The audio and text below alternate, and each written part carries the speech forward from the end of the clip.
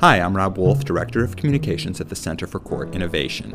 The Navajo Nation covers 27,000 square miles and has more than 250,000 people, and is in the process of developing a pilot community court for their Aneth District Court. Recently, a group of visitors from the Navajo Nation spent several days at the Red Hook Community Justice Center. I, along with Aaron Arnold, who is the director of our Tribal Justice Exchange for the Center for Court Innovation, had an opportunity to sit down and talk with two of the visitors, Susie Martin, who's the court administrator for the Aneth District Court, and Lucinda Yellowhair, who's the chief probation officer for the Navajo Nation. At the outset of our conversation, I asked Susie Martin to explain the kinds of cases the Aneth District Court handles. We handle pretty much a wide variety of cases. It could be anything, such as a civil case where domestic violence is involved. It could be temporary protection order. Or it could be a name change, a simple name change case. We handle juvenile cases as well as criminal cases, adult criminal cases, anywhere from battery to sexual assault. So maybe, since you're here visiting the Red Hook Community Justice Center, you could explain what interest you have in developing a community court. Well, how this all started was the Chief Justice of the Navajo Nation with some other judges came out about a year ago, I believe, maybe a little bit more than a year ago, and decided to look at their community court. And they thought it was really interesting how their concept follows the actual traditional Navajo concept. The willing to give the person another chance, allowing the person to speak for themselves, and instead of just hammering them down with, this is what you'll do, you don't have a voice in this, and then just being very adversarial, allowing the person to have a say in their rehabilitation. It's more or less restorative justice, and that's how the Navajo concept is. So that's what they saw, and they said, well, why can't we do it? This is part of our culture, and that's why she volunteered to have it as a pilot project for the Aneth District Court. That's where we started from. And that's Judge Irene Black, right? Who's also here on the trip. Is that That's right? correct. Right. Maybe you could describe to me how you might integrate some of what you've seen here into what you're doing. The Chief Justice's emphasis is to get out of the Western formalities of the legal system in our courts, in the Navajo courts, and into what he saw here, he thought was very interesting. You know, he's trying to get away from the Western adversarial system and be able to bring our people in and say, let's try to use the restorative justice in this innovative court, environment. So just so I understand, the court system, even though you have these traditions that are very much like what you're seeing here in Red Hook, the court as it's practiced right now sort of evolved and adopted a lot of the Western traditions, even though they're not your traditions. Mm-hmm. And so then coming here and seeing this is sort of a way to, it's sort of like a circle. You're going back and saying, wait, this is in our traditions as well. Right. We can not only, we're not just borrowing from Red Hook, we're actually using Red Hook to get back to what we already know and what we do. And enhance it. And enhance it. There's a former justice, Raymond Austin, refers to it as back to the future. Right. Mm-hmm. I see. Well, so I wonder, maybe it's too soon, but I just wonder, after you've been here for 2 days, what kinds of takeaways you're getting. What are you seeing that you like and you think you might be able to adapt, and perhaps you're seeing some things you don't think would fit? We're so used to the adversarial system where everything is procedural. Mm-hmm. Everything is, you have to do it in a certain way, and it has to be done according to a schedule. Mm-hmm. But we need to relax. We need to realize that in order for people to feel comfortable, you have to allow them to be themselves, and so that they can express themselves freely. But at the same time, there needs to be some control. So we have to find that balance, I think. Right now, we're too set in this adversarial system where we feel like it's got to be procedure, it's got to be authoritative, and we have to bring the hammer down. That's what we're believing right now, and we need to come out of that mode. And I think by coming here and seeing the other side of that, we are going to take back the observation that we saw and say, this could work. Like Susie said, we're going to be able to take it back and see if we can balance that. Talk to Chief and say, okay, now Chief, this is what's going to happen and this is what we saw. Are you ready for that? One of the other things that I've noticed is the bar right in here in front, in any other, right in front of the gallery. Right. Okay, in any other formal court setting, it's closed out. There is a gate, a half door. Right. There's none. And I think Chief would like this idea. Because right now our Chief Justice does not wear a robe when he's on the bench. He doesn't believe that. And so his bench is lowered and he doesn't wear a robe. And just to add to that, one of the newer courts that was built, Delcon Court, which is in Arizona, they don't have a bench there at all. No. It's just an open, it's a sort of shaped in a Hogan style. Right. And the judge is sitting on the same level as the defendants, right. And they're in an open setting. So they're more or less moving away from the concept of the adversarial system. Mm-hmm. The formal, the judge is sitting higher and the right. defendant is down here. They can't speak unless they speak through their attorneys. We're trying to move away from that. I wonder, here there's sort of this balance between sort of breaking with tradition by linking defendants to services and trying to, an emphasis on healing or trying to restore them. But there's still the use of the court as an authority, for instance, through monitoring. I wonder if any of that resonates with you as well, where you sort of have both. You have authority, but you also have an emphasis on healing.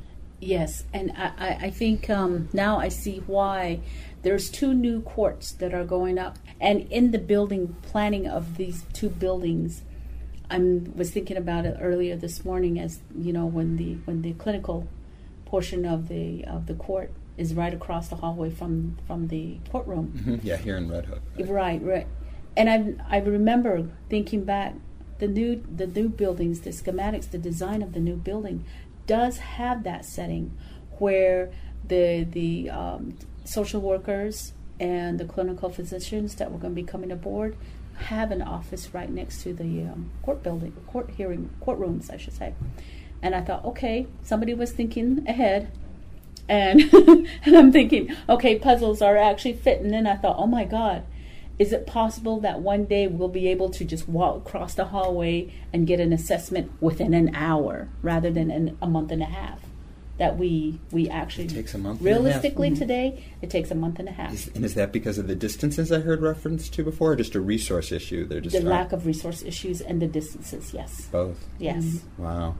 And so maybe this whole concept of innovative, court system is actually, it's coming. We just didn't realize it. Of course, we're going to be a little bit different because we don't have the resources readily available. But we have to find ways to make this happen. And one unique program I think we have is peacemaking, which Red Hook doesn't have. Mm-hmm. But we can use that. That's a resource. And we have to find our own resources to try and fit into this program. And that's what we need to do. And those are the ideas we're receiving from this this visit we had. Not only the peacemaking, but the case managers, officers for juveniles that are in the facility right now. We have case managers. And the grant, it's funded under a grant right now, but Chief Justice would like for the program to eventually come on board to the court system, and they call it Nahazla. It means kind of taking a whole of the whole thing. But these are this is regarding kids that are in custody right now. And I just think it's very exciting to hear you talk about it, and it just sounds like an exciting time. Mm-hmm. And I just wonder if Aaron, who's familiar with Red Hook and has visited you and seen things, I wonder what observations you have about the potential for community court concepts to work in the Navajo Nation.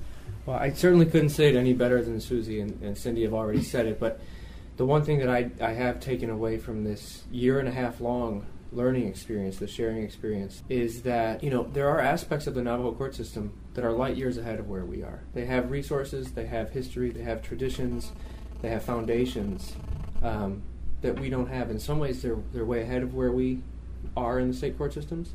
And in other ways, the state court systems, have things that we've learned through our work that we can share. And listening to these two wise women speak now, it really is great for me to hear, because I think we're all on the same page, realizing that this tribal community and tribal communities in general have so much foundation and history and tradition that they can use, and they already are using.